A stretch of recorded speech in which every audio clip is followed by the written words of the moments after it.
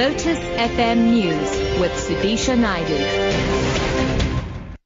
It's 10 o'clock. Good morning. 2 people have been killed after a taxi rolled on the N14 near Diepsloot, north of Johannesburg, while 44 people have been injured in a bus crash near Middelburg in Mpumalanga. At Diepsloot, 13 people were injured, 6 of them critically. The cause of the accident is under investigation. ER24 spokesperson Russell Mehring. ER24 paramedics, along with other services, arrived on the scene to find the taxi on the grass aisle between the 2 highways lying on its roof. Lifeless bodies of the occupants were spread across the scene.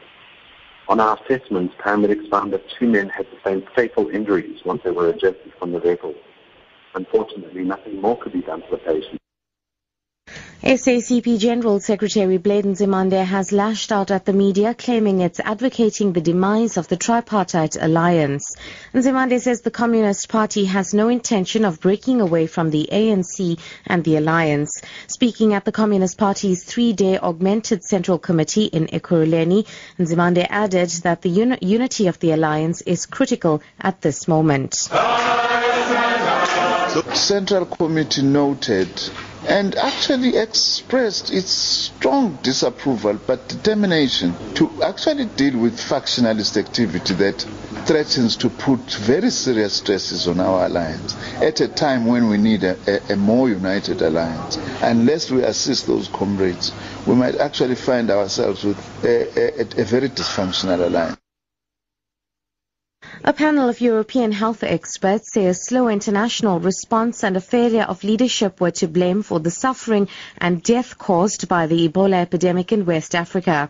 More than 11,000 people died in the outbreak, which began in 2013. The study was led by the London School of Hygiene and Tropical Medicine. The panel's report says major reforms were needed to prevent future disasters. The BBC's Chris Rogers reports. The report is highly critical of delays at local and international level in tackling the Ebola outbreak. The inability of Guinea, Liberia and Sierra Leone to detect, report and respond to the virus allowed the outbreak to become a worldwide crisis, which took 9 months before declaring Ebola a public health emergency. The panel says its reputation and credibility had suffered a particularly fierce blow. And wrapping up, South African ports are gearing up for a bumper season with at least 8 luxury cruise liners and over 10 other passenger vessels expected to visit local shores. The local cruise season is due to last until May next year. Sisanda Nkwala reports. The cruise ships ferrying international and domestic tourists are expected to visit popular destinations such as Cape Town, Durban, East London and Port Elizabeth.